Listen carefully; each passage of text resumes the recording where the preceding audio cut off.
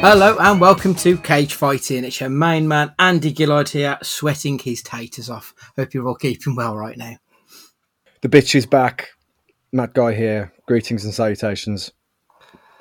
I did think you'd be a lot higher than you and all that kind of stuff with the Highland coup. Exactly. Hello, everyone. It is rather warm. It'll probably still be warm when you listen to this, so it's not going to age badly.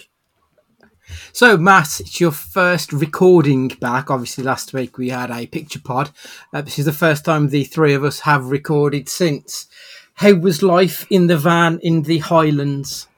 It's a very beautiful part of the world, and as often is the case, the further north you get, the hospitality does get warmer if the weather does get colder. 99% of Scots were fantastic, very friendly and very welcoming people. The 1% were probably justified that weren't as well. A, because I was drunk singing Football's Coming Home when we won the semi-final, and B, I was wearing a Wall shirt around all the pool. And like, it's just there was a definitely anti-English vibe about it, but it was really, really good and nice to do a road trip and get some nice photos and see some animals in the wilderness, IRL. Superb. Obviously, last time out we had our good friend David Evans on to help us through. One of his questions, Matt, I answered on your behalf, and I wanted to know if I was right. So the question was, what is the best official song from a movie? I guessed that Limp Bizkit from Mission Impossible 2. Am I right, or is there another one that you would have gone with? Now, by the way, I want to say, and it was such a great experience to listen to that podcast and not be a part of it and be on the other side. And I hope that the people that listen to this do what I was doing. I was almost shouting at the van trying to answer the questions. So I wish I could have been there to record it to answer the questions. But yes, you are right. Well, you are right, and you're not, in that I didn't know if the question was a song made specifically for the film, as opposed to it being a song that was lifted off an album. So if it's not, then yeah, Take a Look Around by Limp Bizkit. But if it was, then it would have been I Disappear by Metallica, which was also for Mission Impossible 2, I think, or maybe the third Mission Impossible film.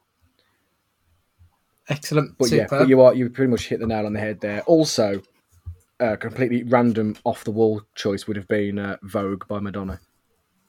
What's that one from? I'm sure it was it was off the soundtrack randomly for Dick Tracy.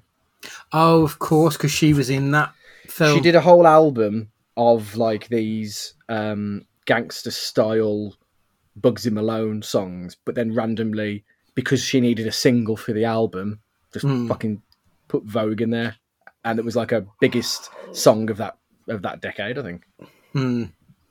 It's weird, like Madonna is a terrible actor, but she somehow managed to keep going at it. I don't quite get the popularity with that one at all. She's the Chris Jericho of pop, constant reimagination and kind of just a big fan of Donald Trump.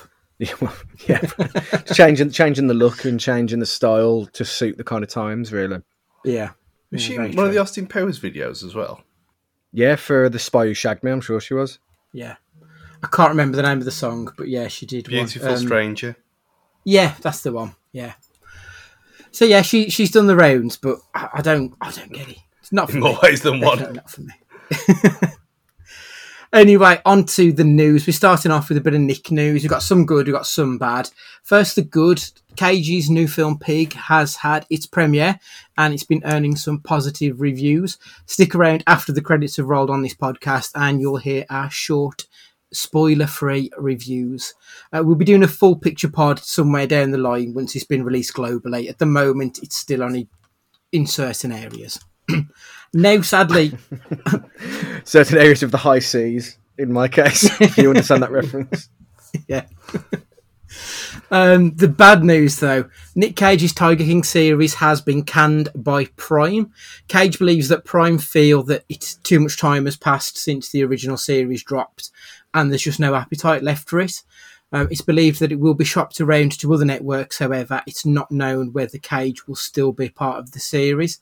I suppose the difficulty is if it goes to network TV, they're not going to have the mega bucks needed to pull in someone like Nick Cage, especially when you've got the Kate McKinnon comedy version that's going ahead for NBC's Peacock streaming service. Like, looking at his schedule, Cage isn't going to be wanting for work anyway. But I was really looking forward to seeing the madman's take on an absolute madman. So I'm a little bit disappointed it's not going to be going ahead. But what are you fellas' thoughts on this one? I don't really care, to be honest. It's very much. It's right. It's last year's news. It was the symbol of lockdown 1, and I mean until he dies, which I mean the guy's probably immortal as well as mental. So I don't really see the point in it anyway. I never got it. It would have been funny to see, but I never understood it at all. Matt, what are your thoughts on this news? I do, yeah. I think time has passed, and we are in this generation where something will trend, be massive for a week or two, and then we just move on to the next thing. And it's a shame, really, because we're in this stage of Nick Cage's career where he's taking on these really outlandish roles, but not what seemingly feels like for pure indulgence for himself, like something he can just get his teeth into, he enjoys as a project. And I think he'd really enjoy this project, and we would reap the benefits of that, a motivated Nick Cage wanting to do something and really explore the darker side of the Tiger King. But alas, you can't always get what you want. No, very true. Speaking of things which are over now, the People's Champion, Dwayne "The Rock" Johnson, has said he is done with the Fast and Furious film franchise. I'll be honest, after the last film, Rocky's Return was literally the only thing I was holding out any hope for with the future stuff. Like, he saved those films from being utter dog shit. So, Stu, are you as annoyed at this news as I am? Yeah, I still don't kind of 100% believe it. Because he could be done with the main series, but Hobbs and Shaw 2, would he really rule that out with the amount of money they could dangle in front of him? I know he seems to have a film every 3 weeks now, and there's the new one out. I saw it on the side of a bus today.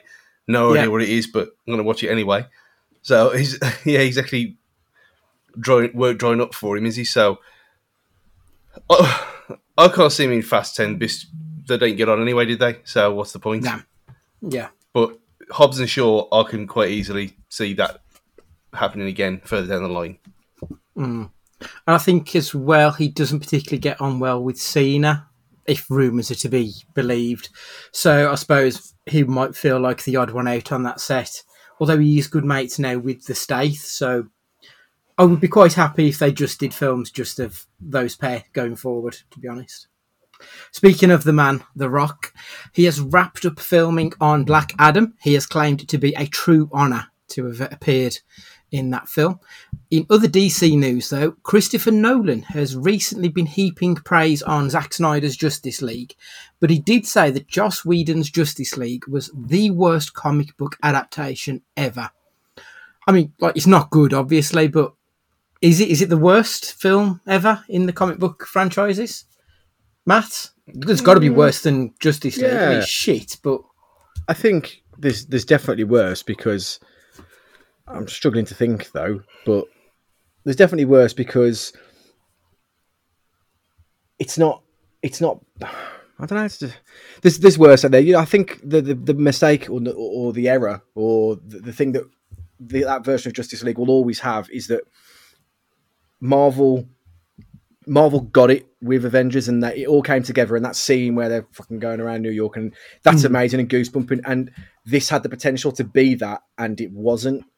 If there wasn't as much hype around it, the end result, it would have just been okay, but because it was hyped up so much, I think people think it's worse than it is because of the hype surrounding it, and I think that doesn't do it any favours. But, there are like superhero movies out there that, things that aren't up my street, like Shazam and what have you. Shazam was really good, though. Like, it worked. Yeah, I was, because it was pitched very much at a more family-friendly audience. Yeah, it knew the market it was aiming for. It didn't try to be a master of a jack of all trades and a master of none.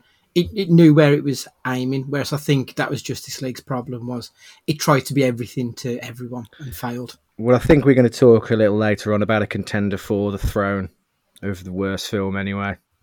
So I'll leave it at that. Yeah. Okay. Stu, so let me throw some films at you. Spider-Man 3, X-Men The Last Stand, Iron Man 2, Hulk, Constantine, The New Mutants. These films are worse than Justice League, Joss Whedon's cut, surely. I haven't seen New Mutants because I was fully burnt out on that nonsense after Dark Phoenix, which is in itself worse than that. So, case in point. I'd forgotten about that. The thing is, Whedon's Justice League is not even the worst film in its own cinematic universe, because you got Suicide Squad, which is wank. So That's a very good point. I've got no clue where he's coming from at all. No, same. Also within the DCEU, there's been a bit of dueling info over the last couple of days, and by the time the pod drops, we may actually have a bit of clarity. But there's either a shortlist for Batgirl or they've cast Batgirl. So the shortlist is Isabella Massoud. She's from Transformers Last Night and Dora the Explorer. Zoe Deutsch from Zombieland Double Tap. Hayley Lou Richardson from Split and Edge of 17. And Leslie Grace, who was in The Heights. Alternatively, the report suggesting that Leslie Grace has actually been cast as Batgirl. She was really good in The Heights, and I imagine that the choreography she's learnt for that will put her in good stead when she's coming to do some of the more actiony side of Batgirl. So I'm quite intrigued to see where they're going. But going with a Latina in the role, I always assumed it was going to be Barbara Gordon. But we don't quite know that now, because in the Robert Pattinson world, it's Jeffrey Wright as Jim Gordon. And if she's playing his daughter, how's he going to... So I'm genuinely quite intrigued to see which version of Batgirl they're going for, which universe it's going to be in, and just to see where it all goes. I'm quite excited with this one. It's going straight to HBO Max. It's one of the series that has been greenlit for direct to their streaming service. If we go across the aisle now to the other side of the comic book world, so theatre owners are blaming Disney Plus on the bottom falling out of Black Widow. It opened to a record-breaking $160 million in the cinemas and $60 million on Disney Plus. And then the following week, it just died, basically. It was no longer earning all the money. And I think that actually it wasn't even the top grossing film. So the cinemas are saying that Disney Plus have now stolen all of their views. Is it too early to tell in the streaming cinema battle where it's going? Have they got a point? Are Disney stealing their views?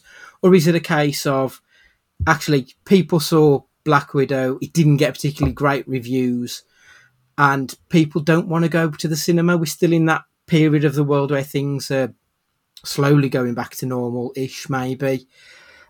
And we just don't know where we are. Plus, it is hotter than hell out there, so people maybe don't want to be going into a cinema. Is it too soon to tell, though? Or is it just cinema owners being pissy over nothing? Yeah, I think it is. And ironically, going to the cinema is probably the coolest place you could possibly be at the minute. Yeah, good point. Somewhere with aircon that works. But yeah, I think it is a good point, though, with the amount of people sitting around terrified. Still people today walking around in, 30 degrees today, walking around outside with masks on. And if this is the normal folk, and the people other than... I mean, you got the Marvel diehards and you who like to punish yourself go to watch it at the cinema straight away. But I don't think you're going to get the usual casual audience, because they're not committed to it, are they? And if they can stay at home and watch it at home, pay a bit of money at home, however much it was, then in the current situation, then they'll do that. So I just think it's a bit of everything rather than just blaming it on Disney Plus, really. Yeah. And obviously, Matt, this last week, the latest Space Jam movies dropped. So Space Jam has overtaken Black Widow as the highest earner. So is it just a case of people have moved on to the next big movie? Yeah, potentially. I think when it comes to the war between streaming and cinema, there has to be like we've mentioned before, cinema, it's adapt or die now at this point.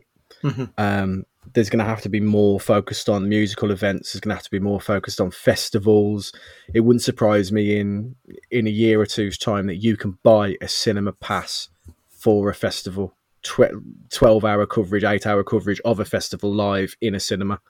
I think it's a great idea, personally, because cinemas are going to have to adapt. They're going to have to do more around the 6 weeks holidays, not kids clubs, but doing things like that.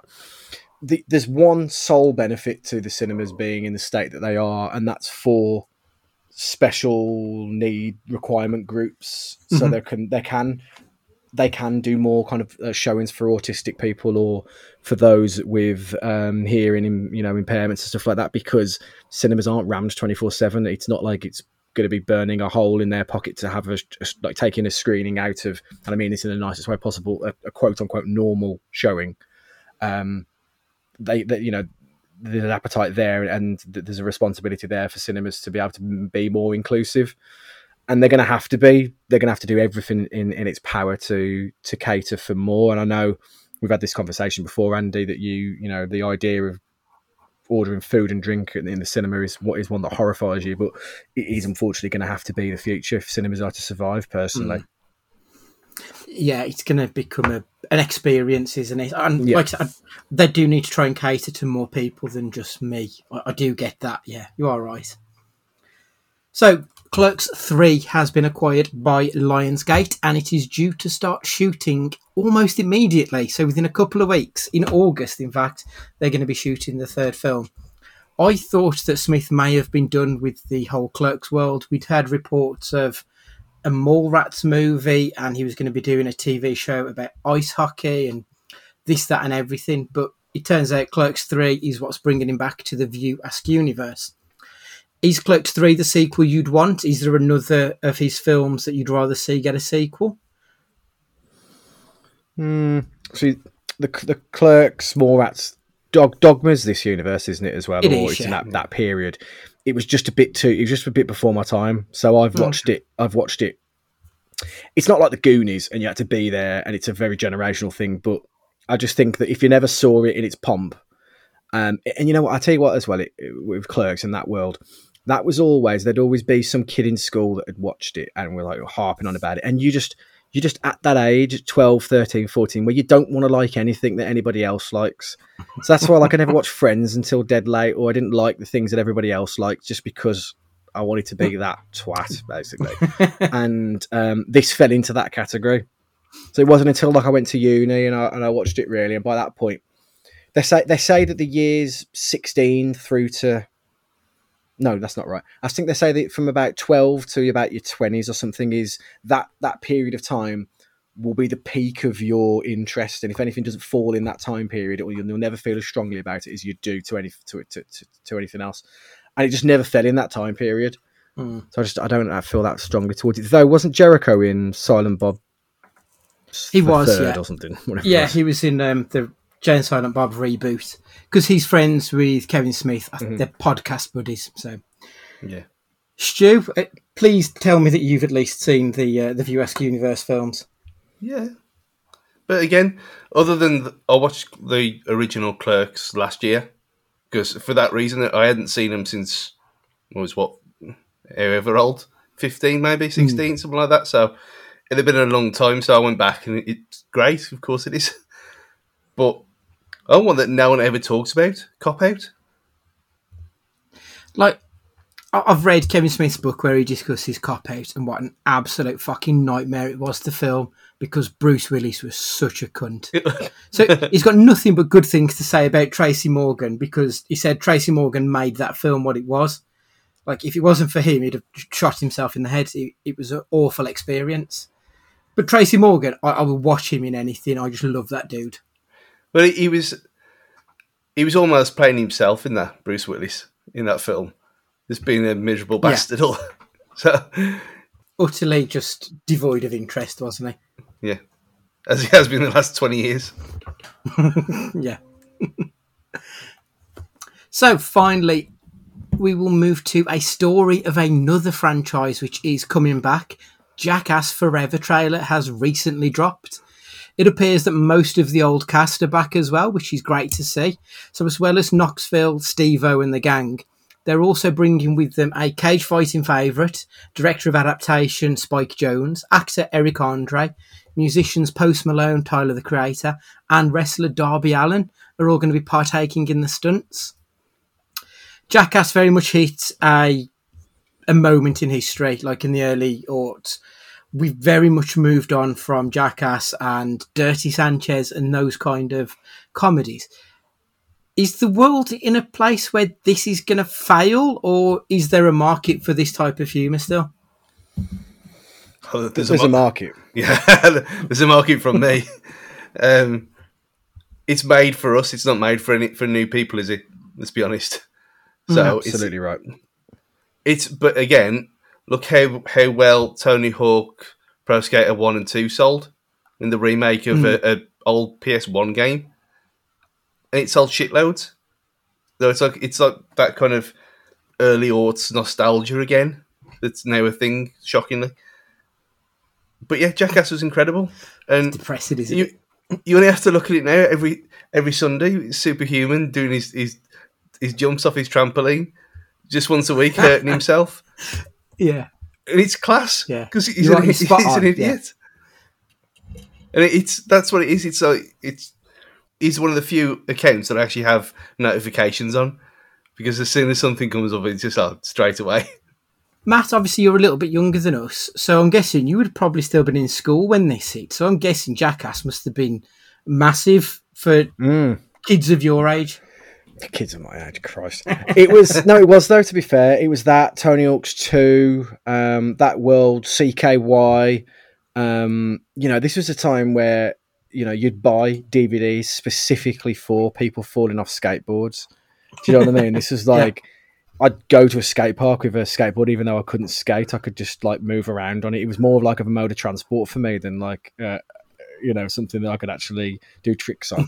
Yeah, this was very much like my wheelhouse, Jackass. And, we would do Jackass ourselves just for shits and giggles and ride trolleys around and fall over and stuff down at the Man on the Horse and the Metro in town. And we're in a really strange period of time culturally where I would say the end of the noughties all of a sudden has been frozen in time, where that's the last kind of generation creatively before like a lot of things were original. So you've got like reboots of everything from around that time period.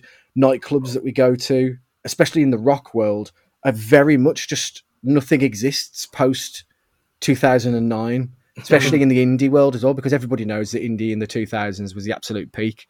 Yeah.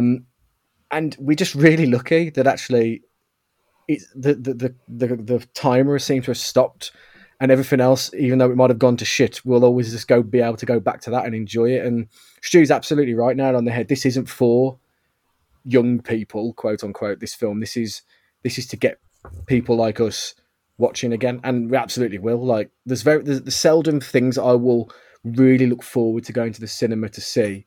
Like it's a day one release, and this will probably be it. I'll probably go see this on day one and like really enjoy myself. I'll probably get hammered and watch it as well. Just imagine the outrage of the permanently offended when this comes out, and we haven't had anything like this for years. And in this age, when you got the Guardian guy ruining all our favourite films like Shrek, imagine what he's going to say to this. Yeah, and it's going to piss a lot of people off, I think, and who are just going to assume it's stupid toilet humour. But I'm with Matt. I'll be there day one for this. I'm really looking forward to it. But that's the news for this week anyway. Matthew, have we had any listener questions in? We certainly have. So let's go for a friend of the show, Ash Dolan, who legitimately purchased a ticket for the Euros final, I might add. He wants to know, or come up with, I should say, a sequel for a film that certainly never needs a sequel. His suggestion is Up 2, set 10 years in the future. Carl and Doug have just died, and we follow Russell as he processes this loss. How grim does that sound? I don't know. I've got an idea for a sequel. It's actually a sequel to Seven and Forrest Gump. Interesting. So yeah, the AIDS baby. What's his name? Forrest. Yes, he's Forrest Junior, isn't he? Yeah. Obviously, his mom leaves him to just live with this complete stranger. He ends up resenting him, so he kills Forrest Gump. He grows up to become John Doe, Kevin Spacey, in Seven. So you get a film that is a prequel to Seven and a sequel to Forrest Gump. Okay. And you just see him sat on a bench like his dad did, but rather than like a box of chocolates, he's just got someone's head in his lap. I like it. Maybe it goes right the way back to like General Gump Ford or whatever his name was, and he like gets the Ku Klux Klan pillow out, and it becomes like a racial thing as well. Yeah, the pillowcase from the start. I like it. I'd love it if that universe existed. If like all of a sudden Forrest Gump and Seven were a thing. Stu, do you have any sequels that aren't needed but you'd like to see? Ex Machina. Straight away. Yeah. Cracking film that is. There's so much you could do with it. Considering it is only set in that house here. I think. Yeah, it is. So if you got one scientist doing that stuff in that place, you could have multiple different ones all over the world. Or you could have a Russian version. You could have. You're not trying to spoil it. I mean, you presume people listening to this have seen Ex Machina anyway. But yeah, there's so much to explore with that film. It's just shocking that it's been left as a standalone. Andrew Wright wants to know, should tragedy strike the nation and our Prime Minister has to remain in a permanent state of self-isolation, which TV or movie politician would you elect in his place? Stuart?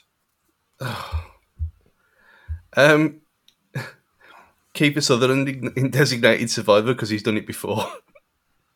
It's not a bad answer. That's not a bad shout. Yeah, I was thinking that the most appropriate one would be Alan Bastard from The New Statesman, Rick Mayall's character, who just plays a horrible shit.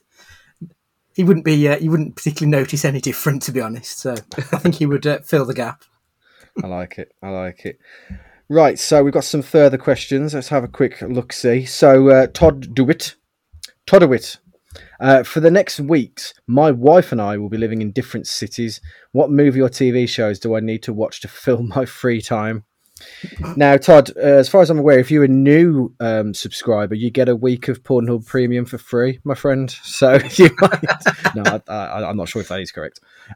What would you say, seeing as he's on his own, he can watch anything he likes for fear of judgment or repercussion? What should Todd be watching? See, if it was me, I would probably finally get round to The Sopranos. It would be something that I've put off for so long that I'm like, I want to go balls deep on this. But at the same time, how many times have I returned to watch It's Always Sunny, Community, The League, and Parks and Rec? Like, you go back to your old comforts, and I kind of get why you would do that. So, probably, I would want to do Sopranos. I would probably do Community. Stu, what should Todd watch now he's got freedom for a week or two? Well, the answer is Unforgotten, and I'm not going to stop until everyone's seen it. But that might be difficult over there. But if it's something that he could watch guilt-free, then watch Glee from start to finish. Oh, good shout. Have a great old time. Interesting. Matt looks very disapproving. Again, this is one of these things. I saw it when it was out, and I naturally hated it for the positive, nice thing that it was. So maybe in retrospect, it might be okay. Right. Skonos is coming home. Matt Cunnington. Which TV show would you like to give a big screen outing to? Now, I'm going to change his question here. I don't want to see a film version of the TV show that we're watching here, because I think we've probably done that before. What I want to know is I'm going to give you the opportunity to go to the cinema and watch a show on the massive screen. So I'm going to let you watch it in IMAX. I'm going to let you watch it in whatever sound you want. I'm going to let you watch it in the best possible viewing scenario. But it's a TV show, not a film. What do you want to see on the big screen? Band of Brothers. Yep, Clash Out. That would be really good, actually. As derided as it became, I do think I'd quite like to have seen the Game of Thrones, the last season especially, on the big screen, to be in that community, just to see how everyone would have reacted if it had all been the same, if they'd have enjoyed it or not. Yeah, because you see things in the cinema people enjoy, which they don't particularly enjoy when you watch it again at home. So I'd quite like to see how that would have gone down. Mandalorian would be quite good as well, just from for one, musically, you can really experience the score of it all then in the cinema as well. I think that'd be excellent. Yeah, great question. That if that wasn't the intention, but if it was, we'll give you all the credit for it. And finally, TK wants to know, when do you think Marvel fatigue will set in for most of the population? Finished Loki, and I don't even know my own opinion on it. Like pizza, I could always have it, but lately it seems like it's not even comparable film TV anymore. It's just its own beast. Let him go on, first. Stu, because I'm going to die. You can moan and whinge. I think this year will be a test because there's some of the mad shit that's going to happen. I don't know what half of it is myself, so we'll see with Eternals, because I'm not really that hopeful for it, because especially if we're still in this hell world with the sky melting, and if you cough you could die, then you're not going to get average people watching this, not now. So Eternals is going to be tricky if it's just cinema only. Yeah, I'm really looking forward to Eternals because it feels like it's the most unique Marvel film that we've got coming for us. Everything else looks like a Marvel film. This one looks a bit different. But for me, like personally, fatigue has set in already, as I've already explained to the pair of you. I've got to the point now where watching half of these, especially with the shows, it feels like I'm having to do homework just to keep up with the main films. And it's just not interesting enough to pull me through. WandaVision was shit. Loki was just... It was the worst aspects of Kill Bill 2, where it was just a lot of talking and no action. And it suffered from that it was just too exposition heavy. And I don't like to feel like I've got homework to do in order to keep up with the film series. We are now... How many films in, Stu? 24. 30? 24 films in. And it's just unbelievable. If they'd have ended it at the end of Endgame, I do think that we could have been okay. Not saying end it completely, but just give it a 5-year break, go again, and see where we are. But it does feel very much like fatigue has set in. And I think the COVID break has really sort of ramped that up, personally. Mm-hmm. But I'll just is how wrong he is again on Loki. I really enjoyed Loki. I didn't enjoy WandaVision because it was shit. Falcon and Winter Soldier was very Marvel by numbers, but Loki I did really enjoy because for that reason it was different. It wasn't just explosions and the usual things that you expect. So I don't know. There was something about Loki that. It was the one that grabbed my attention more out of the three of them. And Black Widow, though, yeah. It's the first one that I didn't overly enjoy at all. And there were still fun parts in it, but not unnecessary. I think for casual Clives like myself, it just there's a line in Peep Show that this reminds me of how I feel about Marvel at the moment. And Jez, in one of his episodes, says, I think I've realised that since 9/11, I've really just been bored. And what I mean by that is, since Endgame, I've really not lost interest, but it felt like such an end of a phase and such a build up, and then that's the end, that it's hard to get motivated to get back in that world again. Like I watched Far From Home really late I think I messaged you guys when I watched it. I only watched it in June, and I really enjoyed that. And I thought, oh man, this is going to kickstart me back off into like really enjoying. And then like the mixed reviews on WandaVision, and then the mixed reviews on Loki, and I don't feel like I can commit 10 hours of my life to something I'm not that passionate about, that isn't really shit reality TV that I like watching purely for punishment. So I think I need something to really kickstart my interest in this again. Like, I don't know what that would be though. That's the problem. I think if they, I know that we've not panned, but said that it's been given an unfair treatment recently. But I think if we saw a clip at a convention or something of X-Men finally debuting or interacting, then that would pique my interest, I think. But I think it's been hard after Endgame to get excited again, I think. Yeah, it feels like it's treading water somewhat, doesn't it? Mm-hmm. Well, they did that thing with Deadpool and what's his face? Korg. Yeah, they did that recently, didn't they? Yeah, I quite enjoyed that. Which was quite fun to have, like, that crossover. Yeah, but it's Ryan Reynolds, isn't it? And let's be honest, we all love Ryan Reynolds. Yeah. Well, that's it for the listener questions this week. As always, you put them in, we will answer them. Really appreciate you guys getting in touch as always, and tell your friends and get them to answer the big questions in film that they need answering. Lovely stuff. Thank you very much. We'll move on to Hot Take Corner. So I was scouring the internet looking for some unpopular opinions. And I mean, I found some real shitters, like someone saying that Into the Spider-Verse is the worst Spider-Man film. Like, that doesn't even make sense. But I found one who said that Batman and Robin is the most underrated and undeservedly hated film of the franchise. Are there any worse films in the Batman universe than Batman and Robin? Stu? Depends what... Is it clashing the franchises then for, or Batman in general? Because if it's just them four, then undoubtedly it is the worst one. Yeah. There's no question. It's not even like a close race, is it? Even if it's all of the Batman films ever made, I can't think of many worse than Batman and Robin. No. Not even 66. Batman 66 is a better film than that. And that's a parody. It knows exactly what it is. Yeah. Like, everyone knows what it is.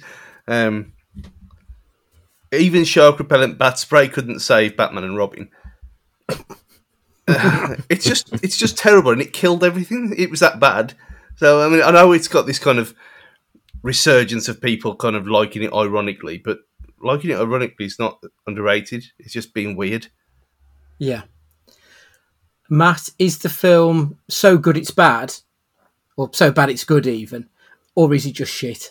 No, it is just shit. Now, I listened to a podcast called 60 Songs That Explain the 90s. Absolutely love this podcast. Very much like sets the cultural landscape of where things are. And this week's episode is based on Limp Bizkit's Nookie. Now, he talks about Limp Bizkit being the real Y2K virus. Like the thing that killed the thing that killed the 90s was Limp Bizkit, basically. Okay. For good or worse, he uses a great expression. I think it's Rob Farvella is the guy's name. He says, "I'm not sure about Limp Bizkit whether they are the symptom, the disease, or the cure for like music." And he's absolutely right. Now, when I take this back to this film to me is just everything that's bad about the 90s in one film. It just looks like it's smack bang out of the 90s. The people that are in it, the tone of it, it just feels like it's just horrible, a horrible mess.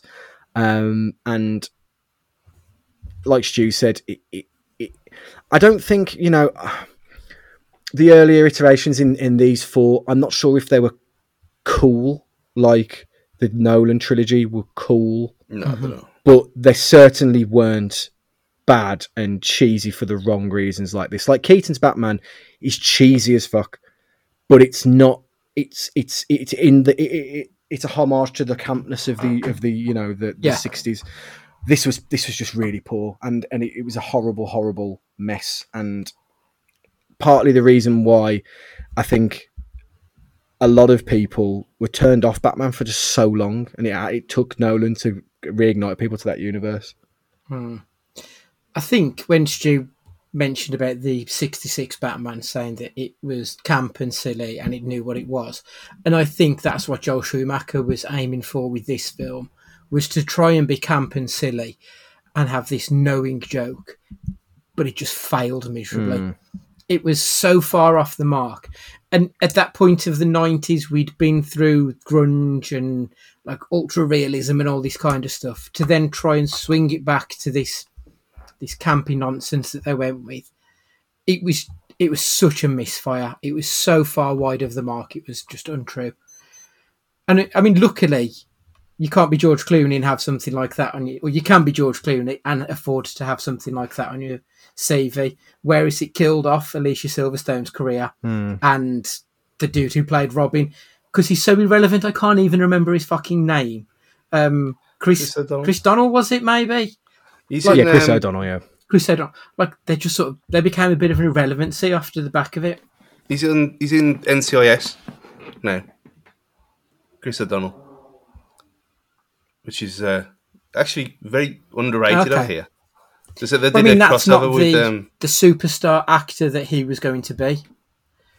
So it didn't work for anyone, and Joel Schumacher never quite went on to do greatness again after that. Even some of the films that we've unfortunately had to watch for this very podcast, they've been a bit shit, sadly. I think what's like the difficulty this is. And what makes it so annoying is you look at, and I've said this and I'll say it time and time again, the best thing about Batman isn't Batman, it's his villains that he fights. Mm-hmm. Look at what he's got to play with in this film from a villain point of view. Yeah. You know, he's got Mr. Freeze, he's got Poison Ivy, he's got Bane. You know, they're all there. They're all there for it. There's no reason why this should have been as shit as it was with the material that they had. It's a crime. Really is. Huge disappointment. Of all the hot takes and unpopular opinions that we've done, this is by far the most unpopular in my books. So we'll move on to the non-film question this week, which is Mr. Stuart Hall's. Right. So, when we were talking about Marvel and your hatred of the MCU, and I was trying to find an analogy for it, and it's the effect that Stock Aitken and Waterman had on pop music. But why does everyone hate it so much? For me, it is because it is just soulless, mindless, nothing. Like there's no depth to it. Is that's the problem with it? It's all surface level. It's the same reason I hate The Killers. It is all. It's all sparkle and nonsense, but zero depth to it. That's my issue with it. There's just nothing there beyond... You scratch the surface, and it's just empty, devoid of heart. Yeah. He beat 4 defenders, and then he hits the post. The Killers are dog shit. They're really not. They're really not. Awful. I was unfortunate enough to see them in Reading, and you could tell they just didn't want to be there, which is fine because neither did fucking I. I was at that Reading where they played, and I admit they weren't fantastic live, but there was more to the Killers than meets the eye. I firmly believe.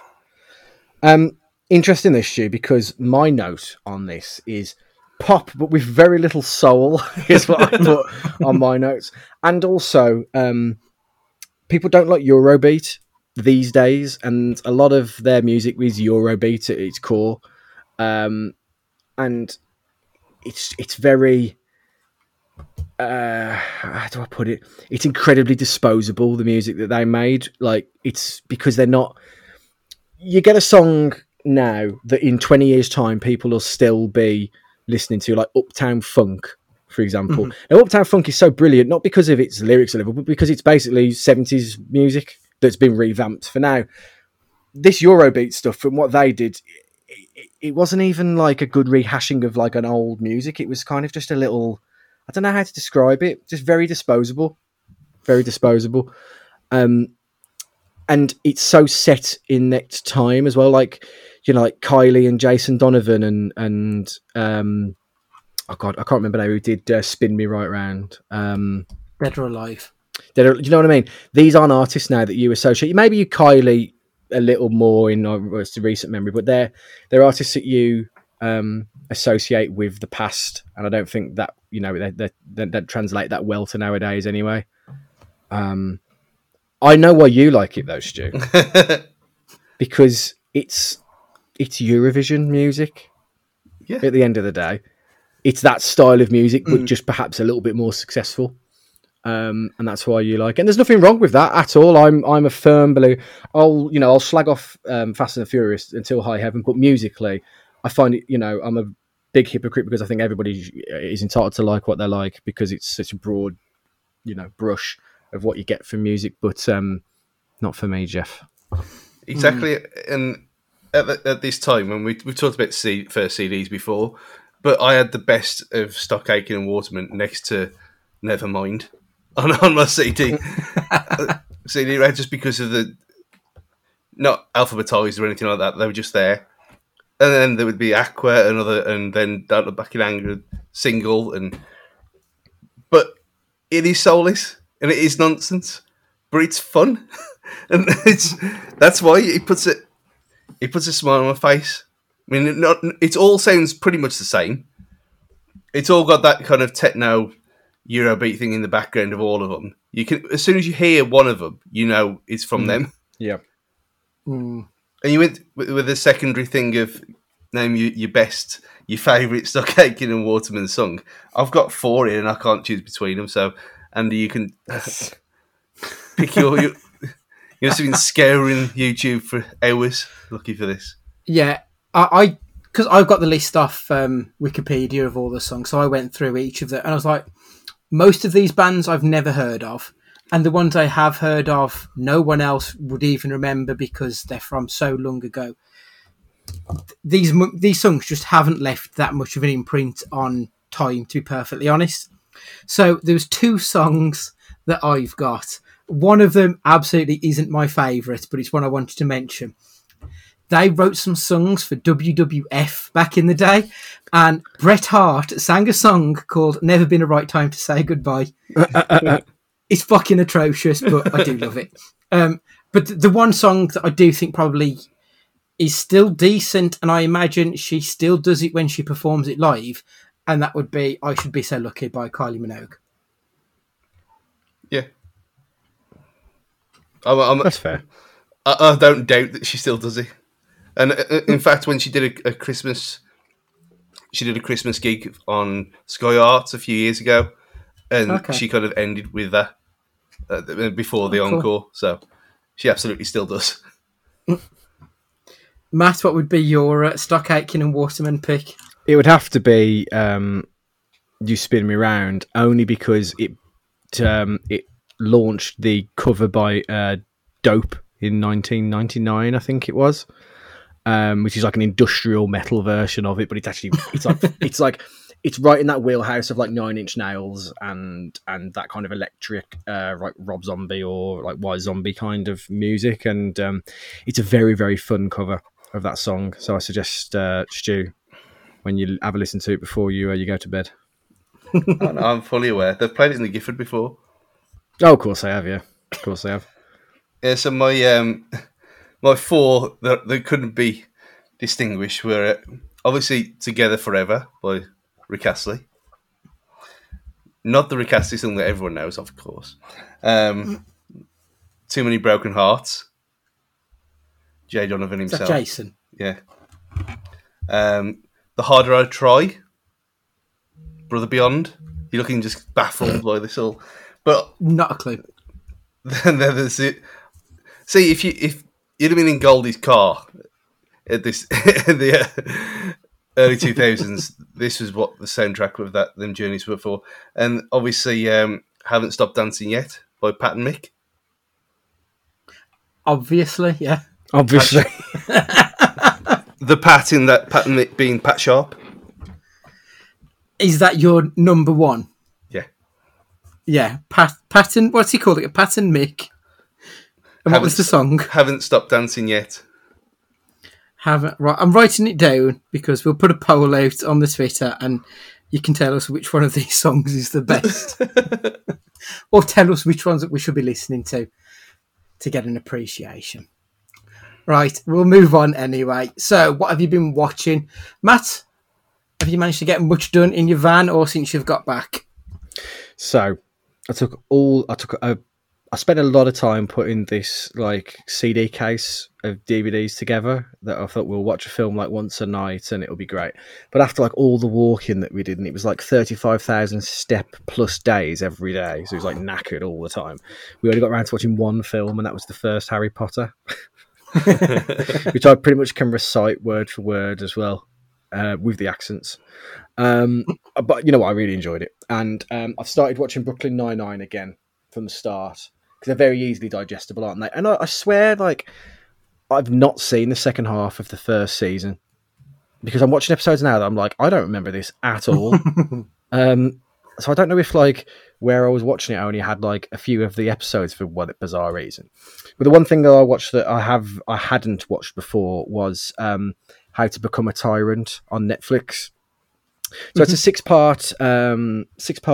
It's not a mockumentary, but it's a documentary in a comedic style, narrated by Peter Dinklage, that basically pretends to have a handbook on how to become a dictator and a tyrant, and talks you through how to do it.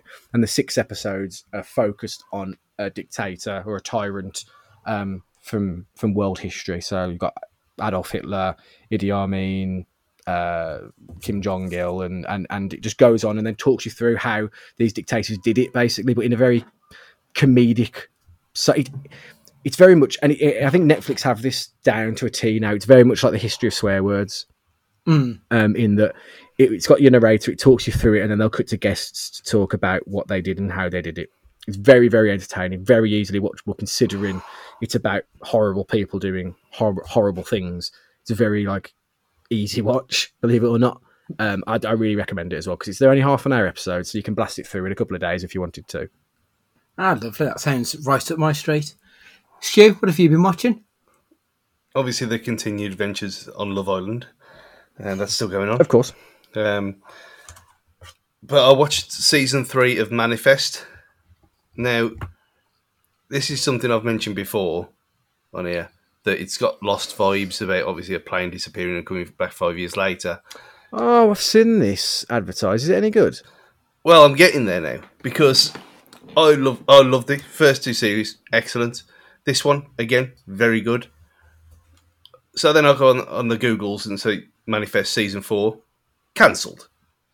And I think, well, this is literally halfway through. They had a 6-season plan, and now it's gone.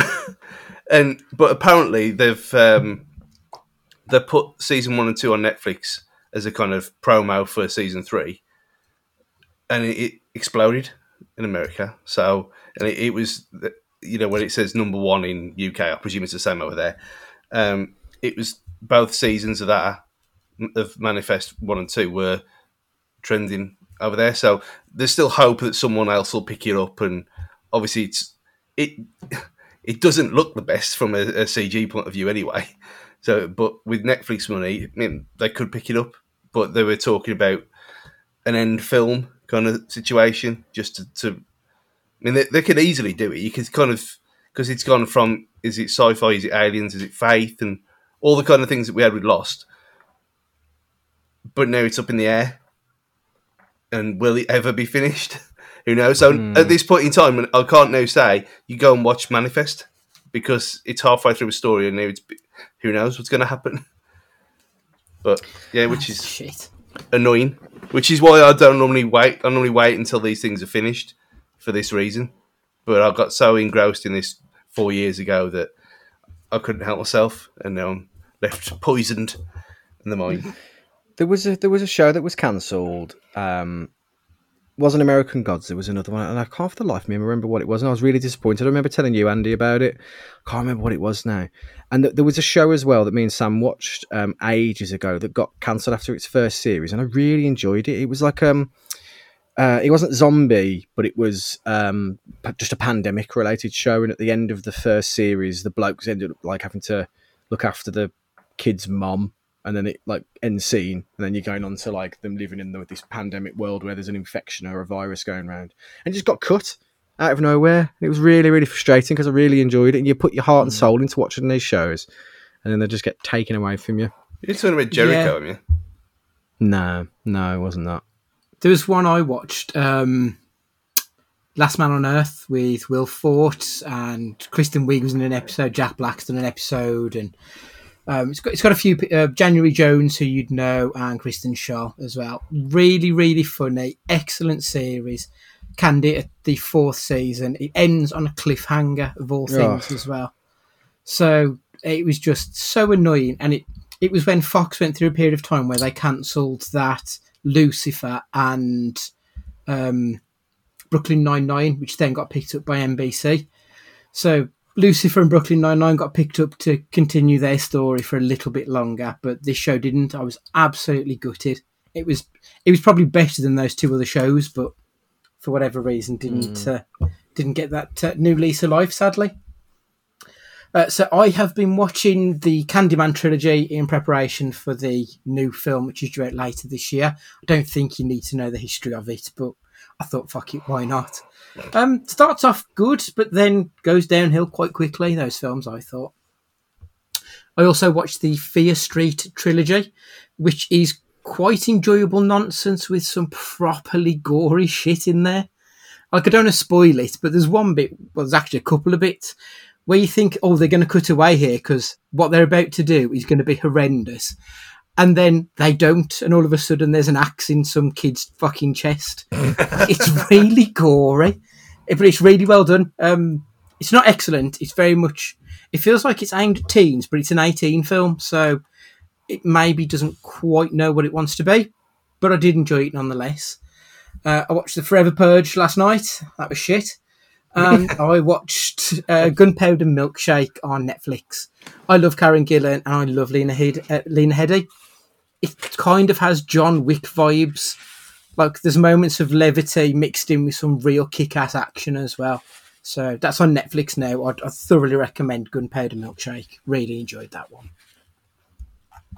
So we'll move on to our individual questions. It is myself up first. And my question is, what is the funniest moment that you have seen or experienced in a cinema? Matt? So I've got 2. One for the reaction of somebody I was with, and that was when I went to go see Insidious with my mum. And I was just laughing at her reaction to the whole thing. Now, she's never been a massive horror film buff at all, in fact. But we had this tradition of seeing Saw every Halloween. Don't know why, but we did. It's not like we listened to Slayer around the Christmas tree or anything. We're like not that kind of family. But we just had this like tradition of doing it. And so then we went to go watch Insidious, and it just started. It just terrified the living shit out of her. And I just could not stop laughing. I just found it absolutely hilarious. The one that made me laugh the most, and I don't know why, I found it so funny, but in Four Lions, when they're watching Puffin, when they're playing Puffin Party, and then Wadge Puff walks off, I just found it so funny, because it was like this whole paradox of like these would-be terrorists that are like planning this really evil thing, chatting in a kid's chat room, and then like Wadge Puff is like pissed off with him, so he storms off. I just couldn't stop laughing. It had me in tears of laughter. I just found it so hilarious. The whole film in general was like a proper ride of emotions, and I think because it had such highs and such lows in terms of emotion, it just everything was like turned up to 11. But yeah, Puffin Party in Four Lions was just absolutely brilliant. It's my kind of humour, that is, though, and rightly or wrongly, like when something like good happens in my life, I'll say like praise Allah unironically. Like I'll just like, it's just because I just know that it's like a semi-controversial thing to say for like a person of my skin tone to say out loud. And I just find that the whole humour around that, and it's like a taboo subject to laugh at, made it even funnier. So yeah, Four Lions for me. Excellent. Similar to yourself, I remember going to see, I want to say Severed, Danny Dyer film. You've got the right one. And I just remember it's this really shitty English horror film, and it was supposed to be the funniest film since Shaun of the Dead, and there was no fucking comedy in it. No comedy at all. But there's one scene where someone's arm gets cut off, and they see this fridge, and everyone knows there's going to be an arm in the fridge. That's the rules of horror.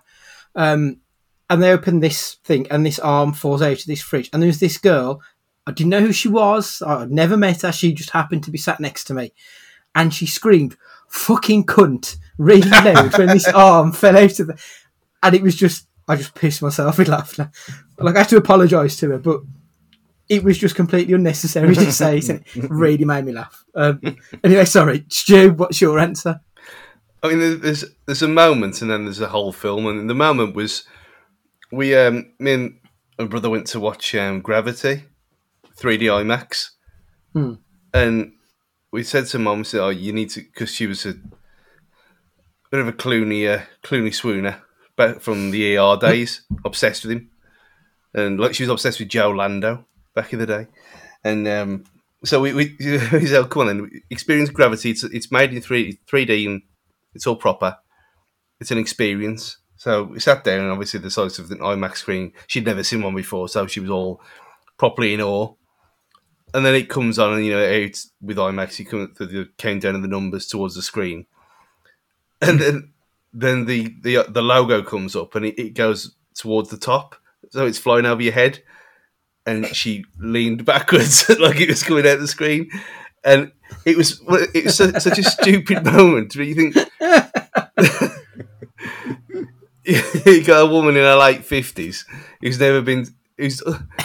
been to cinema a lot of times, and she was so baffled by an IMAX screen. It was just one of them had to be their moments. But the other one for constant laughing was first Borat film, and I've probably mentioned it before, but I think going to the Pheasant first and having an entire bottle of wine to myself before going to watch a film like that at that age. And you can being giggly, and then you see the running of the Jew straight away, and it was just downhill from there. But I don't know how I actually didn't piss myself physically. Yeah, and I've never laughed at anything so much since. It was just I think it was Dean and Goldie there for that one as well. But yeah, superb night. Yeah, I mean, actually, the fight scene with the manager in the hotel was my answer to this. I have never laughed so much in my life as I did at that fight scene. It was just unreal. Because with Sacha Baron Cohen that he's going to push it. But at no point did I think he was going to have his head buried in his manager's crotch. Like, you just don't expect it, and it was just unreal. Oh God! For the recent Borat film, I don't know why it's so stupid. But when he's cutting that bloke's hair to make money, and he goes, "Is this to your satisfaction, sir?" And he cuts off the tiniest piece of his hair, and then cuts another tiny piece of his hair, and keeps showing him, and the guy's just sat there. Oh my God! It's so funny. Yeah. And the other one that I had, the first time I watched the South Park movie, when they sung Uncle Fucker, because again, it just. Like everything we'd seen on South Park, they took it up to the line where they either bleeped out or just wouldn't say fuck or shit. So when Uncle Fucker hit, it was completely against what we'd spent the last God knows how many years watching. So I just completely lost it at that moment. So that was incredible. That one I probably don't laugh at as much anymore, but the Borat fight I still laugh at now when I see it. Next up is you, please, Stu. So a nice and easy one in the age of. It wasn't even smartphones. It was what were they? Did they even have a name back in the day? They were just mobile phones. Yeah, colour screened mobile phones with. When the ringtone revolution started, and you had actual noise rather than just chip tunes. And I heard someone with an actual proper ringtone on the bus last week, and I was shocked. I hadn't heard that for years. So, did you ever have a film ringtone, or what was the first one you did? I had a few, believe it or not. I had the theme from Rocky, the original, like the proper theme, not like Hearts on Fire. I remember having like the Tubular Bells from The Exorcist for a while as well. And then when it got to like the phones were a little bit more advanced and you can like assign ringtones for actual individual people, I had the Imperial Death March for one of my ex-girlfriends when she called. Excellent. I had like a shitload of wrestling ones, obviously. So that was like my go-to would have been like, controversially now, the Chris Benoit one would have been the one because it's a fucking great song. Yeah, but yeah, you don't want that one now. I had Rufus Wainwright's version of Hallelujah, which was from Shrek, but the ones that I remember mostly would have been from my old. Was it Siemens? I can't remember if it's Siemens or Ericsson's, the flip phone where the front would flip down. And you had to type it in yourself with the old polyphonic ones. And I remember having Halloween and the Exorcist ones. I don't even know why. I suppose with Halloween, I don't really like the films, but like that score is incredible. Like there's nothing that touches the Halloween one. And as you say, Tubular Bells, like that's probably one of the greatest uses of music in any film ever, I think. So those are mine. Would have been Halloween and the Exorcist would have been my main go-tos way back when. I think with the original ones, when you used to be able to send off for codes, and you had to get them from like yes. magazines, didn't you? Yeah, Like the back of magazine. Back of a magazine, yeah. And you put them in yourself. I mean, I obviously had Mission Impossible and Bond back in them days, but I mean that's it. Doing ringtones was how I taught myself how to use Audacity, which we edit podcasts on. So it was useful in a way. But the one that I had for longest was "You're the Best," Joe Esposito from Karate Kid. It's a great song, to be fair, though, isn't it? So, but when it got to the stage where you're overhearing it all the time, and I think that's probably why it doesn't exist anymore, really, either. Because you just, why do you want to hear the same song over and over again? But it was almost like saying it's an egotistical message saying that you're the best every time a phone goes off at me, maybe. But yeah, it's a great song, so why not?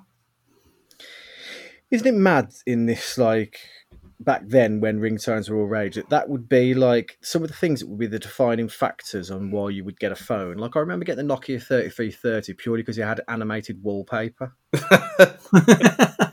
know what I mean? Like stupid stuff like that. The reason why you'd get like a phone. It's ridiculous, really, when you think about it. Yeah, it is.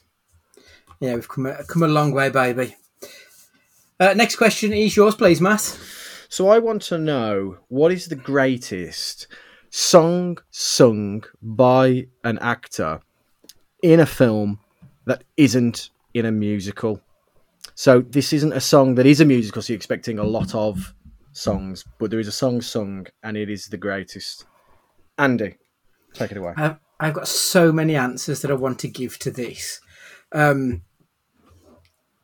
Obvious. No, I'll tell you what, I'll just give you my actual answer, then we'll go for honourable mentions after, because I don't want to spoil in case you've got them. So my actual answer, I think, is Monty Python's Always Look on the Bright Side of Life. I think that is such a wonderful film, and you don't really expect a song to come in at the end of that one because there's been nothing throughout the movie. It's not like The Meaning of Life where every other set piece has got a song attached to it. So it kind of comes out of nowhere when they're all nailed to the crosses, all obviously about to die, and the religious significance of that scene played against this song of just cheer up, everything will be fine tomorrow sort of thing, I think's brilliant. And I used to have on vinyl Now 20, like I think we're on Now 100 and something, aren't we? So we are going back some ways. And that was one of the songs on there.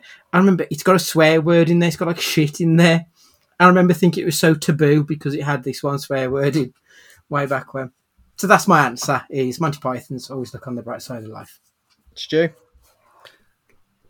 I use a bit of artistic license with this, just to get it in, because it is sung by him. She's Like the Wind. Swayze does sing it in Dirty Dancing. So that's a good point. It's not necessarily sung in the film, but it's sung by him in the film on the soundtrack. And it's such a great song, and you just don't expect him to have a voice like that at all. That's fair. That's fair. I mean, this question was inspired by Wild at Heart. So if that will get on anybody's list, then by all means you can have that, to be fair. For me, I didn't take it quite as seriously from like an actual good song point of view, because I've gone for any of the songs or any of the performances in Popstar Never Stop, Never Stopping. Maybe it's because I'm watching Brooklyn Nine-Nine again, and because like Weird Al Yankovic features in it. Obviously the correct answer is Ya Ya Ding Dong, obviously. Yeah. So Will Ferrell, but we can't mention it on every podcast, although I'd like to. What I love about Popstar Never Stop, Never Stopping is the best song they cut from the film. I think, is it called Fuck You or Fuck Off? I think. Yeah. It's superb, and they cut that from the film, so it's quite disappointing. On my honorable mentions list, I also had 2 Will Ferrells. I've got Anchorman Afternoon Delight, because it comes out of nowhere again, and it's just wonderful, especially when Britt Tamland starts singing in that really high-pitched soprano style. Really always makes me laugh, that does. And in Step Brothers, when he does Porty Valere, like again, you don't expect him to have this wonderful singing voice. That really tickles me. The fucking Catalina wine mixer. Top Gun, I love it when he does You Lost That Loving Feeling. Don't know why, I just think it's superb. Always wanted to do it, but I can't sing, so it would be awful. I liked the parody of it in Scream 2 when they did I Think I Love You as well, so that was great. Scott Pilgrim versus the World. The Clash at Demon Head is legitimately a great song by Envy Adams, Brie Larson. And what I mentioned the other week was Sonic Death Monkey, which had recently changed its name from the Kathleen Turner Overdrive, singing Let's Get It On, which is Jack Black in High Fidelity. Thought this was before Tenacious D was a thing. Yeah.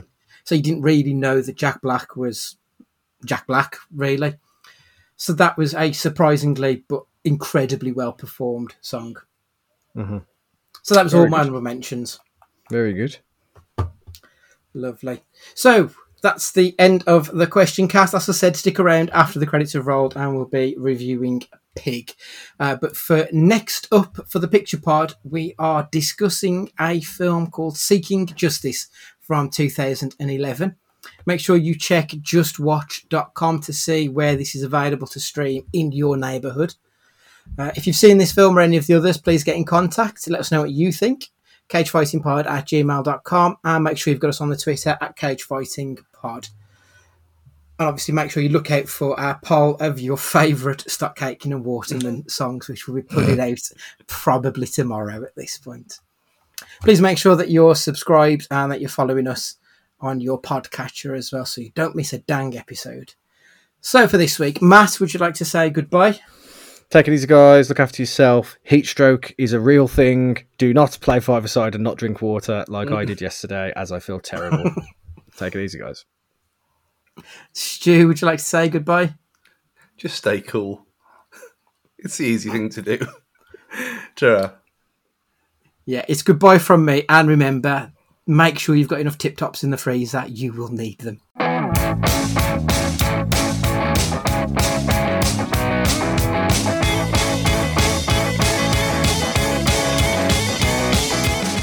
Welcome back. We are here to give you a quick spoiler-free review of Nick Cage's new film. As I said earlier, we will be doing a full picture pod down the line, but we felt that we needed to discuss it because it has gotten its release in some territories around the world, not all of them as yet. So, gents, what did we expect going into this film? Were we trepidatious? Were we excited? What were we expecting? I felt like a scorned lover because I've been excited and I've been heartbroken before. Basically, Jiu-Jitsu had ruined this initially for me because we had so much hope for Jiu-Jitsu and then it ended up being really bad. It was just I kept away from it as much as possible until its release because I didn't want to read too much and get overhyped to then be disappointed. That's fair. Stu, how about yourself? Kept completely away from it from the start. And even just hearing the premise of it, I laughed and I thought, this is going to be mental. And it wasn't at all. I was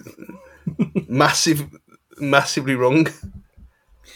Yeah, I saw the trailer because I think, if I remember correctly, it was Ash Dolan sent it me. And I had this kind of worry that it was going to be a John Wick-esque film. Not that I don't like John Wick. I love John Wick. I don't want to see another John Wick about a pig starring Nick Cage. So I was a little bit worried going in. And as you say, we've been here before with Jiu-Jitsu where it looked excellent and then ended up absolutely shitting the bed. But then we've also been here with Willy's Wonderland and it ended up being a wonderful film. So you never quite know what to expect of these things going in. So I think we should just do one thing we liked, one thing we didn't like on this film. So don't go too deep into it, but Stu, start us off. Something you liked, something you didn't like about it. How real it seemed. I know that's a bit of a mental thing to say about a bloke with a pig in a shack looking like a tramp.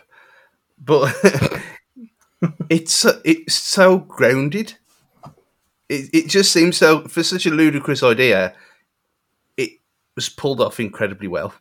And it just, the pig universe, the Pigiverse, is fully believable. I don't know how.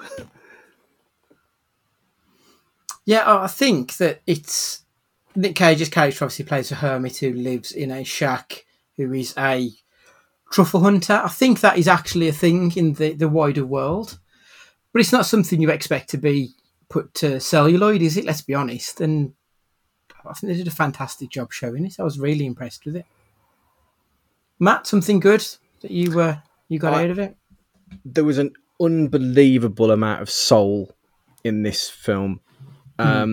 Some characters have very little screen time, but give off an incredible array of emotions in this film, and it's they very much make the absolute most of the minutes they're given. Nearly all the characters that are involved, it's just got an incredible amount of grit, soul, and emotion. This film has, and it does it all within 90 minutes. Which is no mean feat. Do you know what I mean? Like, other films have turned it to 2 hours 15 and still not got the same amount out. And I really enjoyed it. It's a tight 90 minutes as well, isn't there? Yeah. Like, there is no fat on this film. It is, and it's devastating in parts as well. So one of the things that I think was excellent, I think the acting from the three main leads and like the supporting cast around it, I feel that Nick Cage managed to bring the best out in everybody that he was on screen with. It felt like everyone was like properly on their A game with it. The guy, Alex Wolff, is it, I believe, who was his main partner throughout the film. The scene where he is talking to the door, without going into spoilers, that's heartbreaking. Absolutely heartbreaking scene. And he was delivered with such warmth and despair at the same time. It properly, like, mixture of feelings going on. I thought it was wonderful. Really, really good acting in this movie. Was there anything that you thought maybe they could have improved or that you just outright didn't like?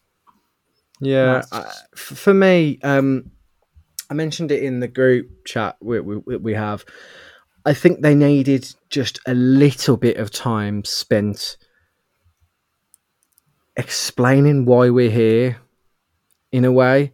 Like, maybe it's just because the concept of what they were doing is so alien to us that I didn't think they spent a lot of time kind of just explaining the premise of why the things are happening that are happening. This is very much a film about the journey, not the destination. But I just felt I needed a little bit more about why these things are important to the characters. Not the pig. I understand the pig. But some of the other things, why the other things are important to some of the characters that are going on, I just think needed a little bit more. Just to take that film to the very next level. Yeah, I suppose there is an element of, obviously it's set within the world of high-end I can't remember what the word is, chefs, basically, high-end restauranteering. And that's not necessarily a world that's easily accessible to all and sundry. So I suppose there are elements of it that if you don't know them, it might make it a little bit impenetrable. But I think they did a good enough job in making you care about the characters that you can overlook those things. Stu, anything that you didn't particularly click with? Similar kind of thing. I just want it to be. I wanted more of it. And I know you said it was a tight 90 minutes, which, judging by the budget and stuff I've read about it since, you can understand. And there was more filmed, so maybe there's a peak director's cut down the line. Who knows? But I enjoyed it that much. I wanted more of it. And obviously, that's never a bad thing, but it's like clutching at straws to find something bad to say. I completely agree. I wanted more as well. Like, I like a good film. If it comes in between 90 minutes and 2 hours, that's the sweet spot for me. But I wanted more. I've watched this film 3 times this week. I really fucking enjoyed it. I thought it was wonderful. So, what would you say is your reviews? I mean, I said earlier, is it pork scratchings or the finest Parma ham? Basically, what is your star rating of this film out of 5? What would you say? What would you give it, Stu? 5. No hesitation at all. One of the best films I've seen in the last 5 years, honestly. I said this, breaking the fourth wall here, when we had a bit of a Fancast group chat on our other less successful podcast. And I mentioned this and everyone laughed. And I went, no, seriously, this is Nicolas Cage at his best that he's potentially ever been. It's 5 stars all round for everyone. It's an incredible film. Yeah. Matt, are you going as far as 5 or? It's 4.75 for me because nothing is perfect in this world, sadly. However, it really is excellent. Now, I love to be crushed by a film. I love that gut punch and that feeling of being taken out of my comfort zone, because there's very little in life really that does that, apart from when something really horrendous happens to you. And I just think that this film hits the nail on the head when it comes to like giving you that hammer blow, at the same time as giving you reason to smile and giving you reason to be joyful as well. It's really delicate though. I don't know how. It's impossible to describe it without you seeing it, but it's very delicate in parts as well. And I'm really enjoying this period of Nick Cage's career where he's now the artist. Nick Cage. If this was like a professional wrestler and they have like, like Jericho has his different, his Y2J, and then he's, all these. This is now the artist Nick Cage period of his career, and I'm all aboard for the ride, because I need to pinpoint for myself where this started, and it might be Colour Out of Space. I'm not sure if Mandy was before Colour Out of Space or not. I think it was after. I just. It's just a wonderful film. Don't go into it with the expectations of it's John Wick with a pig, because if you love those kind of films, and there's absolutely no shame in that, you'll be disappointed if you go into it thinking it's more like three billboards outside of Ebbing, Missouri. You'll have a lot better a time with it. Yeah, absolutely. It's a film about the exploration of humanity and love and loneliness and everything good and everything bad in the world. And I think you're right. It's that feeling of that gut punch, being able to experience that in a safe and sanitary manner. It really does help. And I kind of felt bereft, but also enlightened at the end of it. There aren't many films that can really give you that inner turmoil of pulling you in both directions. And I felt that this film did. For me, it is a 5-star film. Like, it's 6 stars in the Tokyo Dome. It's excellent, this film is. One of the notes I made, and I don't know if I might have been drunk when I wrote this, but Nick Cage, Oscars, ? Is this performance from Nick Cage, could you see in not 12 months' time now, but in a year's time, would it be out of the realms of possibility to get an Oscar nod for this movie? No. I mean, it's what I sent to you, because Matt hadn't seen it at that time, so I couldn't put it in the fabled chat. So I sent to you and said, am I insane? Because I thought, is this just me being a bit weird again and thinking something's good when it's generally seen to be not be? But I was absolutely stunned. It came from nowhere, because we have seen him do decent films recently, like Matt said, but absolutely stunning performance. If he doesn't even if it doesn't get nominated, at least it's an absolute travesty. Matt, what do you think? Is this within the realms of possibility? It's within the realms of possibility, but I know that you feel a lot differently about these awards than I do, and there are a lot more fashionable people out there that will probably be nominated for things that mean this might not get the exposure that it probably deserves, and for that reason, you probably won't get. It's not quite a direct to DVD. I mean, presumably it's out in cinemas, but you can get let's just be blunt about it. You can get a 1080p copy of this very easily accessible on the internet for a reason, because it's kind of straight to streaming or straight to. And is that really the Oscar mantra? Probably not. I mean, well, I suppose in the last 12 months, the Oscar mantra has been a very different world to what it was previously. But the performance is as good as anything I've seen by any of the Oscar contenders this year, to be perfectly honest. You are right, though, Matt. The Oscars is more than just being a good actor.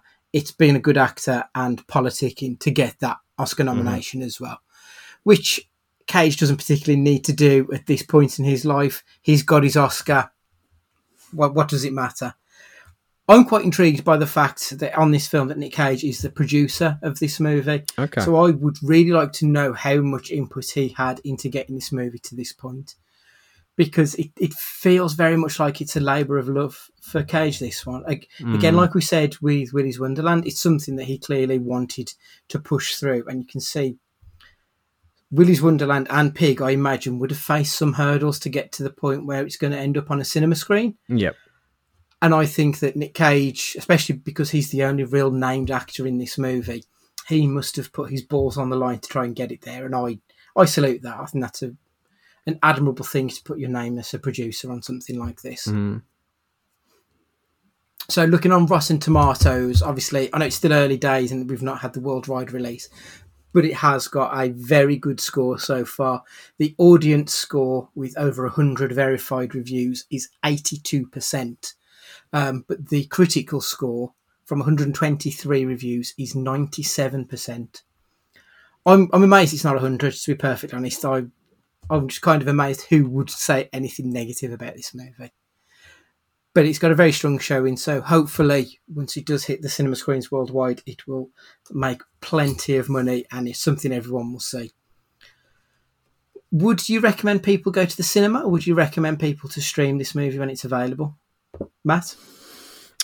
I've been a massive advocate of going and experiencing these films in their in its probably preferred format of the cinema, but I think you need to sit on your own, curtains closed, and immerse this film on your own, probably at home, and have a little cry. No, I actually think this is one of the few films I'd actually like to watch in your own comfort setting at home and just absorb it all in whatever makes you comfortable. That's fair enough. Stu? Yeah, this is the kind of film where you'd get dickheads at the back pissing about because it's a film about a pig. And starring Nick Cage. Yeah, and they won't know what it is. They'll think it's just doing something for a bit of a laugh, and it'll be completely ruined. Or there'll be a baby in there or something like that. If you can be guaranteed a decent showing, where you are there's enthusiasts, say, or like an independent cinema or something like that, then yeah, absolutely. Yeah. But yeah, you need to be. It's one of them where put your phone in the fridge, put it out as far away from you as possible, concentrate on it, and take it all in. It's fucking amazing. Yeah, give it your time and your heart, I think, really. I completely agree on your point there about if I would see this at an independent cinema, so somewhere like the Lighthouse, I would 100% go and see it there. If it was at Cineworld or Showcase, probably not, because you do get dickheads in there more often than not. So I completely agree with you there, Stu. Yeah, it's for me, it's a streamer, but it's definitely not one to be missed in my eyes. So that's us done all for this week then. So thank you very much for joining us, and please go and see Pig when it's available near you. So thanks for your time. Take care. Bye-bye.